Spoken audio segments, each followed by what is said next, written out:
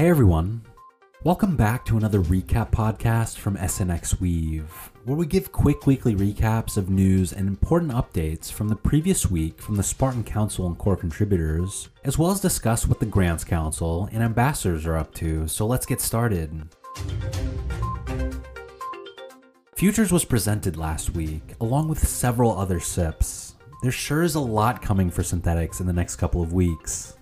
During the Futures presentation, Arthur outlined the parts of the SIP that were updated to reflect the major differences in the code since the last time it was presented. These major differences include the integration of dynamic fees with the caveat that if the price is too volatile, trades won't happen, but will instead revert. Then there's the addition of the next price orders, which allows for the optional lower fees for arbitrageurs by using the next Oracle price instead of the current price.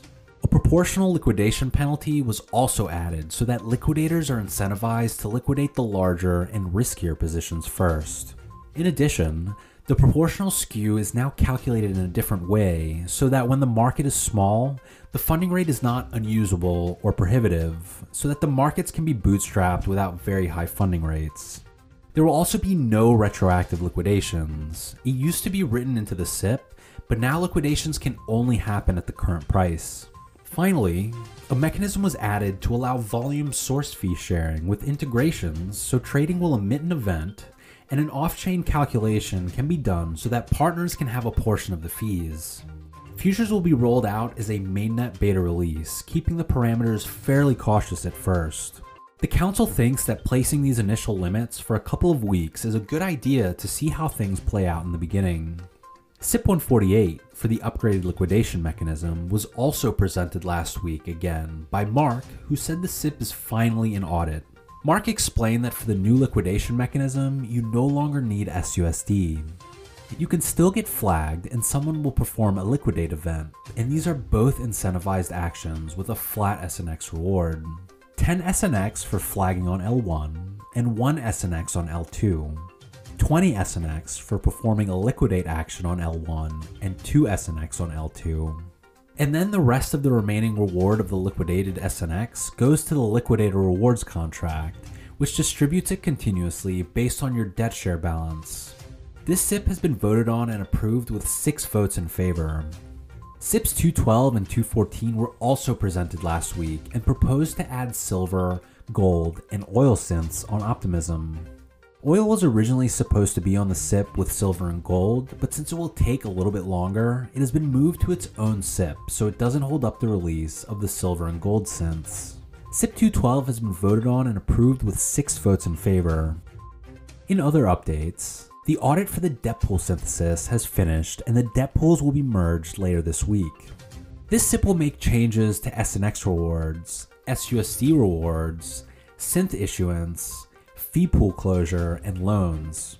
Be sure to read the blog post that Matt shared in the Discord for a more in-depth explanation of what the debt pool synthesis will look like. This will go out on the next release, which may also include the SIP to add Uni and Aave synths on Optimism. During the Spartan Council meeting, Kane brought up SIP 198 to update the Atomic Exchange functionality, which he said he spoke with Andre about. He has also been talking to XBTO, a crypto finance company that provides liquidity to major trading platforms, and they are working on a SIP to add more FX feeds to L1. Caleb and Noah have been going over SIP 198 and are doing some final tests before putting it in for audit. There's also been continuous deliberation regarding synth teleporters. DB and Kane have been trying to figure out the most trustless way to do it, and Kane believes the fallback is the system that DB has already built, which is a very light relayer. He said it obviously requires some level of trust on the relayers themselves, so we need to run those until Chainlink can take over. More to come here. The Spartan Council also had another discussion about the staking ratio, with Caleb arguing that while there needs to be more incentive on L2 to increase the staking ratio, increasing it by 10% every week seems like a bit much. Kane thinks it will take at least 10 weeks to see any meaningful movement towards the target ratio, so he doesn't think there's any cause for concern now. Caleb voiced a concern about how high the inflation will get, and Kane agreed to reevaluate at 8 weeks.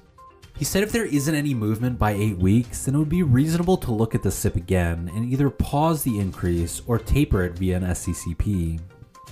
Afif suggested having a maximum threshold that the inflation rate will not exceed. Since this would require a new SIP as opposed to just an SCCP, Kane recommended just having a spoken percentage consensus amongst the Spartan Council regarding what the inflation rate should not exceed. Lastly, SIPs 207 and 210 were also presented late last week. SIP 207, presented by Andy and Ale, is for the new V3GM election module, which introduces one of the first components of the wider V3 governance module.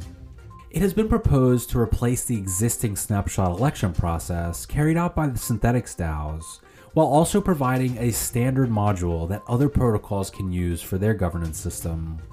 It will allow for anyone to nominate themselves for the upcoming epoch and all epochs thereafter.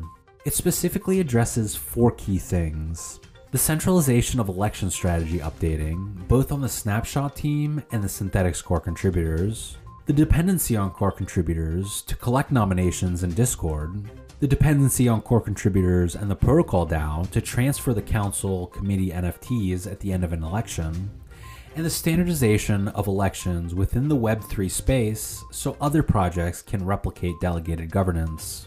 Andy cleared up several questions that people had during the presentation, so be sure to check out the recording of the call linked in our blog post. SIP 210, which was the last SIP presentation of the week, proposes creating a DAI SUSD wrapper.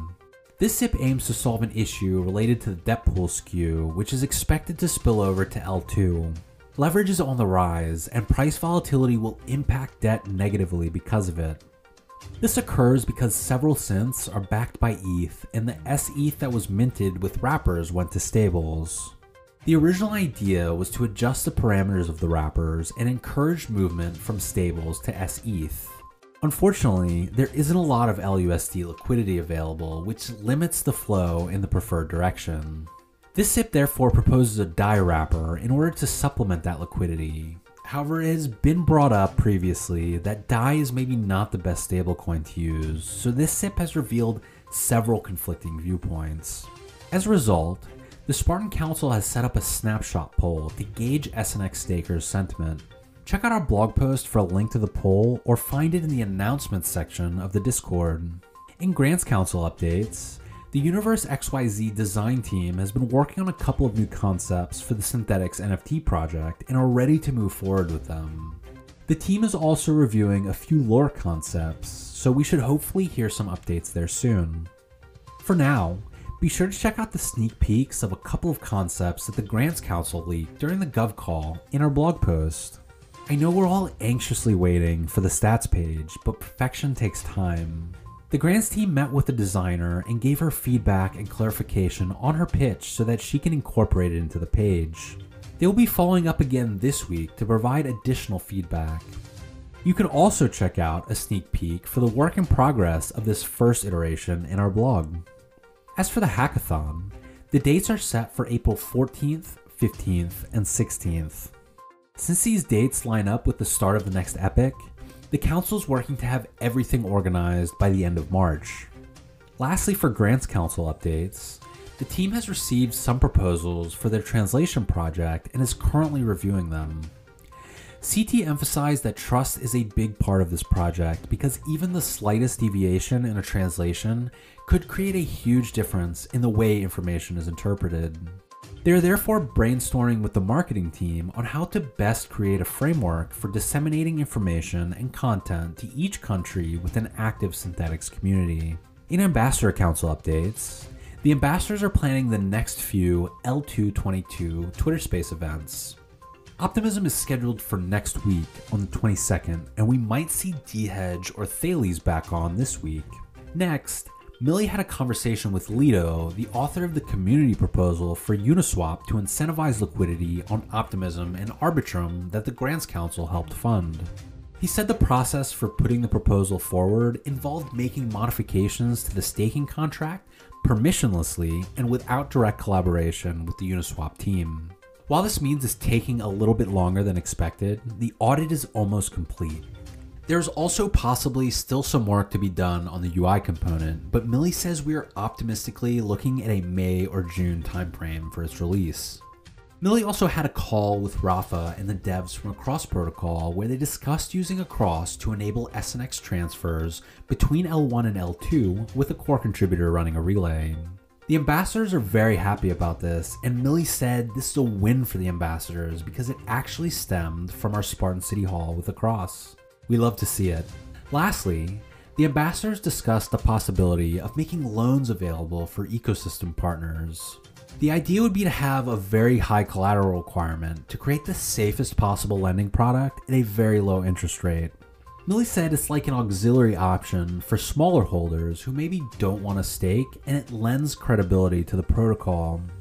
Matt will be discussing the idea further with Caleb, so more on this to come soon. And that's it for today's updates. Be sure to check out our weekly recap blog post, share this podcast link, and let us know what you think and what you'd like to hear more about from SNX Weave. Thanks for listening.